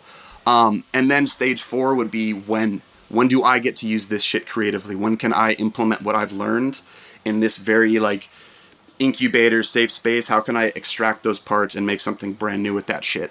And then the last phase is, where the hell do I go from here? What's the next thing that I need to learn that's going to build off of this? Why does it work theoretically? Depending on what's going on, if that's really just like a right hand thing, I would talk more about like how you are reserving energy to make sure that you can get through the whole thing, how to talk about developing endurance. Like that would be like the theory behind something that doesn't actually have like music theory, would be how I approach that. The theory behind actually being able to do it, not necessarily traditional theory and harmony. Right. And it could be that, or it could just be like, it could include it, but there's more to it than that. Do these 5 stages of bullshit make some sense to you guys, or am I just like out my ass here? I think it's a good framework. I think there's caveats to all of it, right? Well, yeah, but I definitely believe that there's not one thing that works every single time when it comes to music or really anything. And it's it's funny, like with URM, for instance, people always ask, like, how do you get toms to sound huge in a mix? And the real answer is it depends, but we can't have a school based off of it depends. The true answer really is it depends, but it depends isn't going to help anybody. Yeah. And to say that, like, yeah, these 5 questions you're asking are great, but sure, other times other stuff will work. That doesn't matter. Anytime that you introduce a framework for yourself that helps you process a lot of information in a better way and learn it better and get better, that's great. And then when you hit the wall on that method, then try something else. But for what it is, it makes a lot of sense. And I'm sure that there's a ton of guitar stuff that you can approach thinking like this that you will be able to get way better at. Truly, it's really just a process. And also, like, let's be real, Ale. You guys didn't go to depends.com because adult diapers took it before you could. I know it. I know it. It depends.com. Let's see if it exists. That's a good name for a podcast for sure. It's available for $2,000. I'm not buying it. Oh man, I'll pitch in on that, dude. We could do some crowdsourcing on this. I'm sure everyone's down. Well, they'll just buy it. So like my fucking brain operates in such a fucked up way that like I never don't know what my body's physically doing because I've spent so much time there's that word again, dissecting my own shit to the degree where I know how to talk about it because I'm forced to a lot. Granted, there's for sure times like I've started giving fucking vocal lessons recently, but that's you. That's rare. Right. That's super rare. There's a ton of people, a ton of great guitar players who have developed insane knowledge who they can't talk about it. Now, you know, I think, let me just say though about these isms and about the art behind all this, these 5 questions don't address the art side of it, but in my opinion, you can't really address the art side of it. That's the part that if somebody approaches knowledge and starts learning using these 5 questions, they're going to get a lot better. But the thing is, their personality is just going to come through when they're playing, and the art side of it will come through them. This just kind of gives them a framework, like an intellectual and physical framework. But the art side and the isms, that shit's going to have to come from them. Yeah. You're going to have to run that through your filter of like, well, what does my song actually need? Like, I'm not into Yngwie stuff. I'm not into Eddie Van Halen stuff. I want to do some B.B. King singing my solo shit, right? So all of a sudden that needs to become the focus. But like, man, yeah, Brown, you're bringing up a really interesting point, dude. My head is spinning on that. What's spinning about it? Just the idea that, like, to go on what you were saying too, Ale, like the idea of the art thing. The thing that I wanted to infuse into these questions, which I find to be like most of the stuff that's missing in guitar lessons, is like, when the fuck do I get to use this? And where do I go from here? Like, those 2 questions I've rarely ever heard asked. Where do I go from here is in developing your artistic voice. Like, what's the next step that I need to, like, attach? Like, what's the addendum I need creatively? And then, when do I get to use this? Is like, okay, like, if I'm in any key I could be in, this lick that I just learned in this exercise, this is outlining a dominant chord. So any key, I could do that over the dominant chord. And that's great. those are great questions to ask. And you might come up with some answers like, anytime there's a dominant chord, I can do this. And that'll get you through a lot of situations. But that whole like artistic voice thing, it's going to rear its head where you don't expect it. But the thing is, you can't, in my opinion, you can't like sit around trying to make that shit happen. Just try to get better. You're right. Just try to get better and try to understand things and try to think about what the next step is. That will get your subconscious finding the next step, and it'll pop out when it pops out. But to intellectually know, okay, so this is going to work over anytime there's a dominant chord. That's great. It's great. You should know shit like that.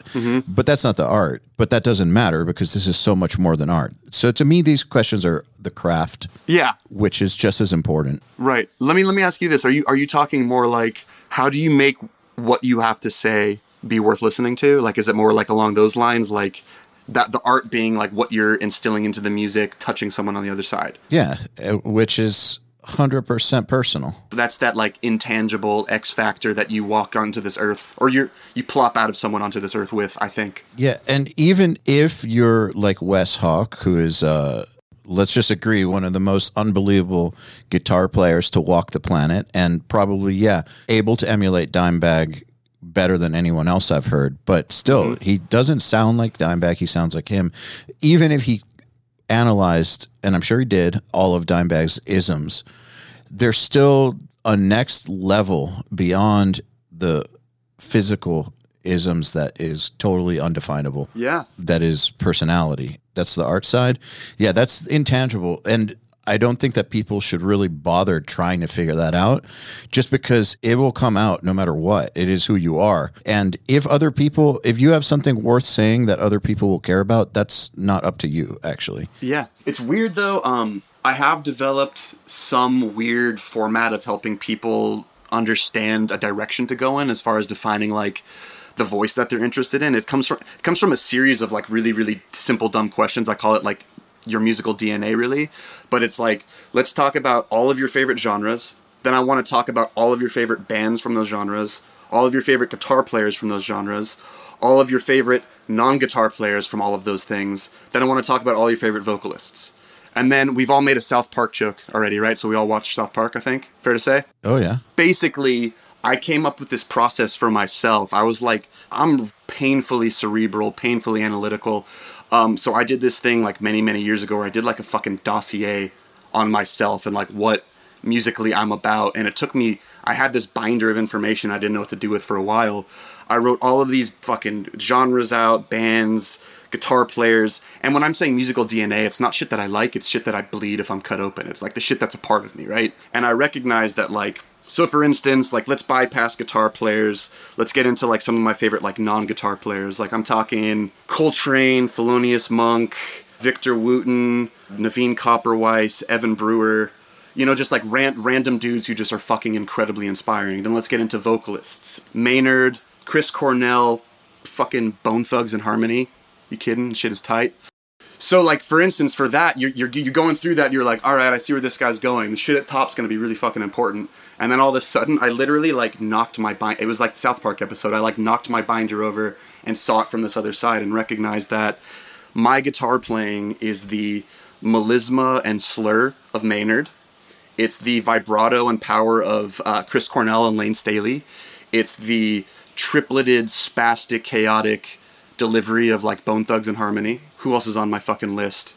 The note choice of Brandon Boyd from Incubus. Like, I'm a huge... Like, it's just really fucking interesting by recognizing that the vocalists are really the thing that speaks to me most. And then I get into, like, Naveen Copperweiss's technicality, Evan Brewer's use of percussiveness while also being extremely fucking melodic, Victor Wooten's just complete mastery of music, John Coltrane's fucking everything, his note choice, his delivery, his phrasing. So these are all things that I put at the forefront of things that I want to grow into and emulate more. And the more that I do these things that are disconnected or not as, like, citable as my favorite bands, my favorite guitar players, it makes my unique voice on the instrument that much more fucking unique. And it's funny to me to say this now, and I'm equally as amazed as fucking anyone would be to hear it. But like when I get hit up saying like, hey dude, I heard this song, is that you playing the guest solo on it? The fact that like my playing can be heard and understood is like all I've ever fucking wanted. You know what I mean? The fact that someone could hear me play a note or two and it sounds like me instead of Wes or instead of John or instead of Ale, like those are the unique characteristics that I think are worth striving for. And I think it comes from the shit that you love most about people that you grew up listening to, and it's disconnected from the things that are connected to what you're doing, like not guitar players. Okay, so I could tell you mine. Mine is Gustav Mahler meets George Harrison meets Morbid Angel meets Tchaikovsky. Yeah. Wow. But you put all those things together and it still doesn't explain the stuff I write and why I write it. It could to a certain degree. Like to a certain degree. What is it that you like about George Harrison? Phrasing. What is it that you like about Morbid Angel? Sick-ass low riffs. What is it you like about Tchaikovsky? Melody. Do you not infuse those three things into your playing and writing? Yeah, but not consciously. That's what I'm saying. It's what you believe. It's your DNA. Yeah, but there's more to it than that because the way that it blends together is undefinable. That's your like unique human element. That's like the ale filter, right? Yeah, exactly. But I mean, it's helpful for me to have understood that, but it wasn't helpful for me when writing something. Like I wasn't like, all right, so I need to phrase this like George Harrison would, but this riff needs to be like where the slime lives. Like don't think about that kind of stuff. It's a woodshedding phase. It's like when you're like locked in your fucking room working on your shit. That's not like what I'm doing in the room with John Feldman working on a song. You know what I mean? Like, It's incubator life. Like, that's what that shit is. When you have the time and the wherewithal. So it's kind of like an exercise that, like in orchestration, where the exercise would be take this melody and move it successfully through every instrument group in its most powerful register, but don't let it sound like an exercise and it's all got to build towards something. Yes. Yeah, like that forced parameter creativity thing is absolutely what it's about. Mm-hmm. All of this is so like personal and like even just talking about like Dimebag versus Wes Haupt, like how the fuck could Dimebag explain how much effort or power he's putting into a note? How could you like relatively understand that energy he's putting into it, the pressure, the weight that his hand has? He can't explain that shit. There's no metric on that. It's Dimebag. So the real thing doesn't even emulate itself successfully. Right. And then when you take a guitar player like Dimebag, even though he sound like himself every time, if you took the same solo 5 different nights, it would be different. Like, so even Very Dimebag couldn't emulate Dimebag exactly. It's weird. It's a lightning in a bottle situation for sure. I mean, you also have just like the half-life of fucking circuits. Like that shit's, your connections are degrading over time. Like there's gonna be a change, even technically speaking, in your amp, right? Like besides the variation of you or the variable of you. Yeah. Jesus. I need to say though, this is the kind of stuff that I don't necessarily think that a musician should be expecting out of their teacher. So getting the right kind of questions from you, that's great. But like at the end of the day, as you know from developing your own shit and everyone we know who has developed their own sound and whatever, that is a completely personal exploration. Yeah. Everyone does need to be obsessed enough to figure it out on their own. It's so fucking real, man. There's also something about like you won't be able to like physically show anything if you're like want to get fit, for instance. You have to do the fucking work for your body to like react the way you're hoping to. It won't just all of a sudden be like that. So like the work that we need to put into developing our touch on the guitar, finding your specific tone, what type of note choice are we like into specifically? That's the work that needs to go into having like the thing that you walk into a room and people like see on the surface. Do you know what I mean? Mm-hmm. So like the act of simply like taking the time to write that shit out, the act of acknowledging it and putting on paper just allows you to use the information if you want to. Otherwise it is just an invisible amalgamation cloaked in like your fucking past, right? It's not going to be really easily tapped into until you like think about it and put it on paper. And again, this isn't something that like you put on paper and you're like, ooh, I got to work on that thing. It just becomes something that you recognize, like, and this is actually really helpful for people who are in a place of the beginning phases of developing their voice on the guitar, because it helps them recognize what to focus on rather than what could be a waste of time. What are your most influential people? What do they sound like? And also, what are they doing? Well, I can give you an example of something like this that has worked for me. That did work for me when because I used to do all this kind of analysis too. Yeah.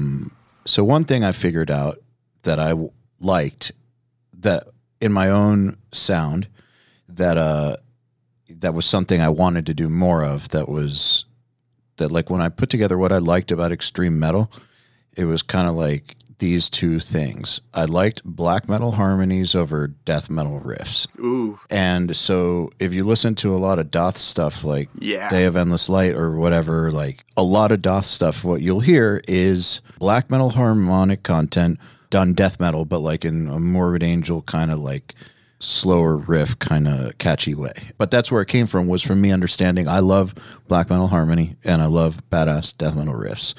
Let's put that together and go in that direction. But that still doesn't create the ism, but it did help define a direction that I actually used in real life. Yeah, it's a challenge. This is a challenging discussion because that ism thing that we're talking about is sort of like that unknown thing that you need to go within yourself to discover by either doing the work intentionally or unintentionally finding it, right? So it's like all of these things that we're talking about are the leading up point to you finally asking the right question and getting the right answer from yourself. Like this is, it's fucking hilarious. So I've been saying to my students for a while, basically, you know the saying you could lead a horse to water, but you can't make it drink? Mm-hmm. That's effectively what this is, right? Like we could tell you all the information, all the processes to take, all the steps that I took, that John took, that Ale took, but the second you step into our shoes, you're going to probably make other steps. And that's going to force you to have different variables in the pathway that's going to cause you to have uniquely you solutions. And that's fucking on you, dude. Those isms are going to be the way you get through that. So it's like, so you could lead a horse to water, but you can't make it drink. And at the same time, the whole world of like teach a man to fish versus feed a man a fish for the night, right? My this is really me just making a really bad dad joke, but my way of teaching guitar is teach a horse to fish. That's what I do. That's my life. Again, when I look at the concepts that you're using for learning and the framework for people asking themselves questions, I think that's all very positive stuff. And I think that those are the kinds of things that people should be asking themselves. And if they're obsessed, they will somehow get to those questions. Right. Anyway, so by presenting it to them, you're kind of helping them get there earlier, which is a good thing. A little steroid shot in the ass. A little, yeah. But I think, and I'm just going to say it again at the risk of sounding redundant, that at the end of the day, your own sound, your own voice, like all that stuff is not something you're going to get from somebody else. You're not going to get it through lessons with you or on Riffhard or anything like that. It's going to come through you. And if other people find it valuable, isn't up to you. Dude, and all of this shit comes down to how do you spend your time when you're alone, right? And I'm not talking about the shit you do in the bathroom. We don't need to talk about that.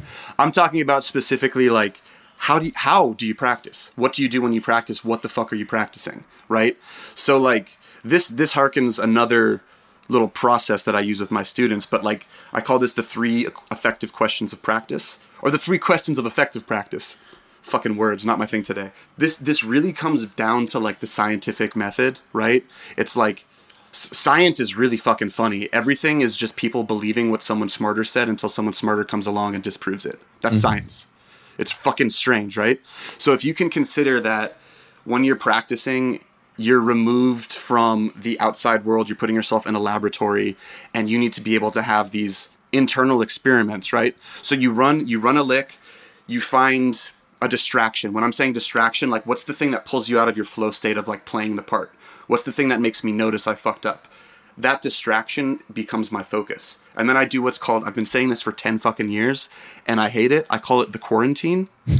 Like, are you kidding? I need to change the name now. It's terrible. We'll call it COVID-21. So you find the single moment inside of whatever you're practicing that's the ailment. What's the infected piece, right? Then you quarantine that thing, you put it in that fucking hazmat suit little laboratory, you make space, you look at it under the microscope, and you discover what the fuck is actually going on with this one part, right?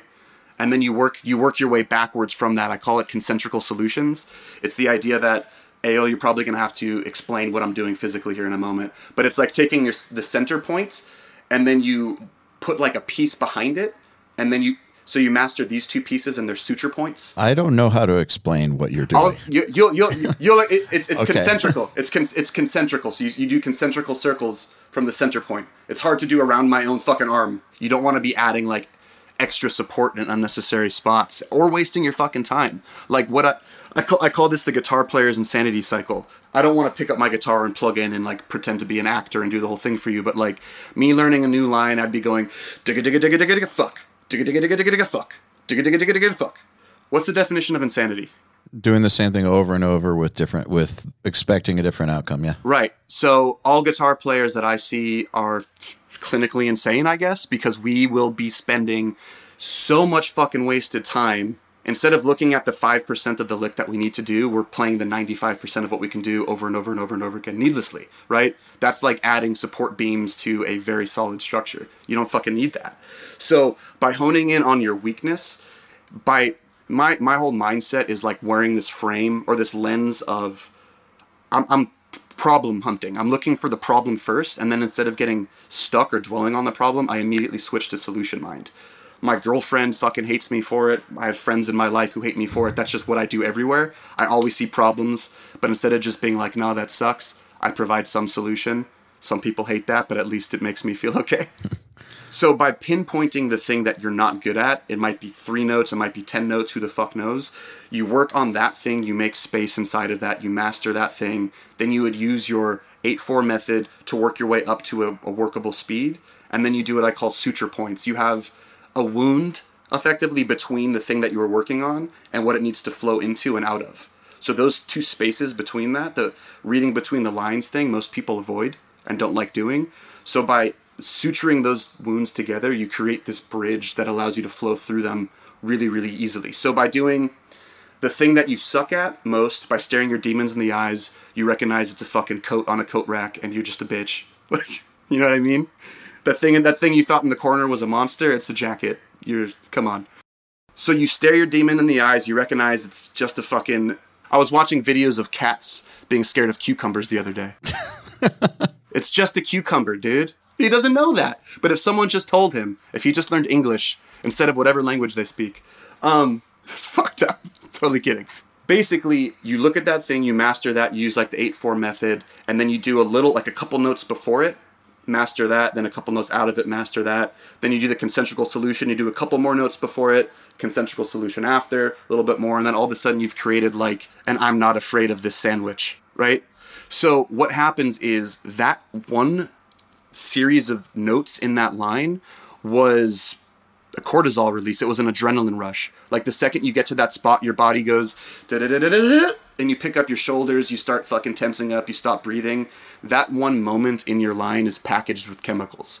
So if you could stare this shit in the eyes, recognize it's not that hard, understand what, why, when, how, all these different things about it, you zoom out and you recognize that after you make your fuck me sandwich, that all you're doing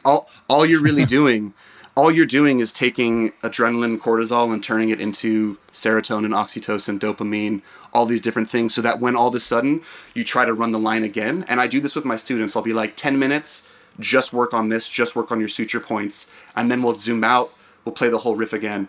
And I swear to fucking God, 95% of students at least are able to play that the very first time they go back to it, because they've taken something that was a chemical shit show and turned it into like steroids. Well, they're no longer psyching themselves out. Yes, because you've looked at what it is and what its interior components are that make it either challenging or now very easy to you. And by zooming in and honing in on that one moment, you're no longer wasting your time on 90 fucking whatever % of the riff you could already do. Right? Yep, makes perfect sense. It's a very, very pinpointed way of tackling the things that ail you. You know what I mean? And that's the point of the quarantine, right? I've been doing this thing called shred meds.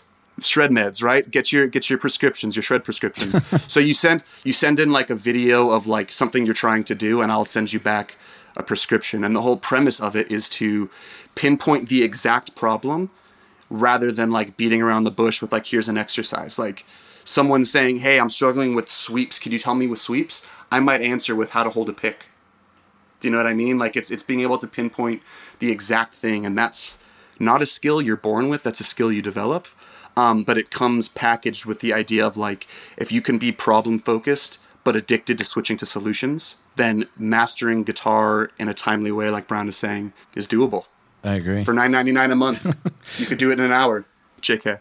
I think that's a perfect place to end this. Dope. Coming back full circle to $9.99. Yeah, dude. Billy Mays actually, it's 90, always wins. It's 97, actually, but 97, right? Yeah, it's 2021. Yeah. So Dan, thank you. It's been a pleasure talking to you again. Yeah, I really appreciate you guys giving me the time of day and the platform to get fucking weird on guitar stuff. I typically only have like my students to talk about this shit with. There's not many other guitar players who just want to get nerdy. It's fun. Well, now you're talking about it with a lot of guitar players. Yeah, I love it. Am I allowed to drop any plugs, dude? Like yeah, the ones I have in my hair? Is that cool? So, if anyone is interested, I would never in a million years try to attempt to step into your guys' arena. And I know you and I, Ale, have talked about this already.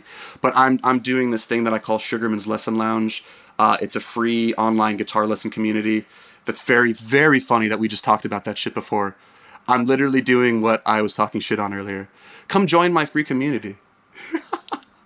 Basically, it's like I have this Discord server and I'm dropping tons of like blogs, journal prompts, mini lessons.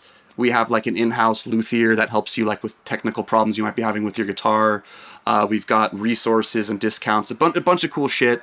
And I have a lot of really cool plans for it. And if anyone's into what I've been talking about, I will not be helping you with rhythm. But if you guys want to get weird on some other stuff, come join me and let's get funky. Awesome. Sugarman'sLessonLounge.com. I should have said that. And now it's said. Now it is. Well, Dan, thank you. And have a great rest of your day. It's been a pleasure. Yeah, you guys fucking rule. Enjoy the rest of this pandemic. Let's wrap this up soon.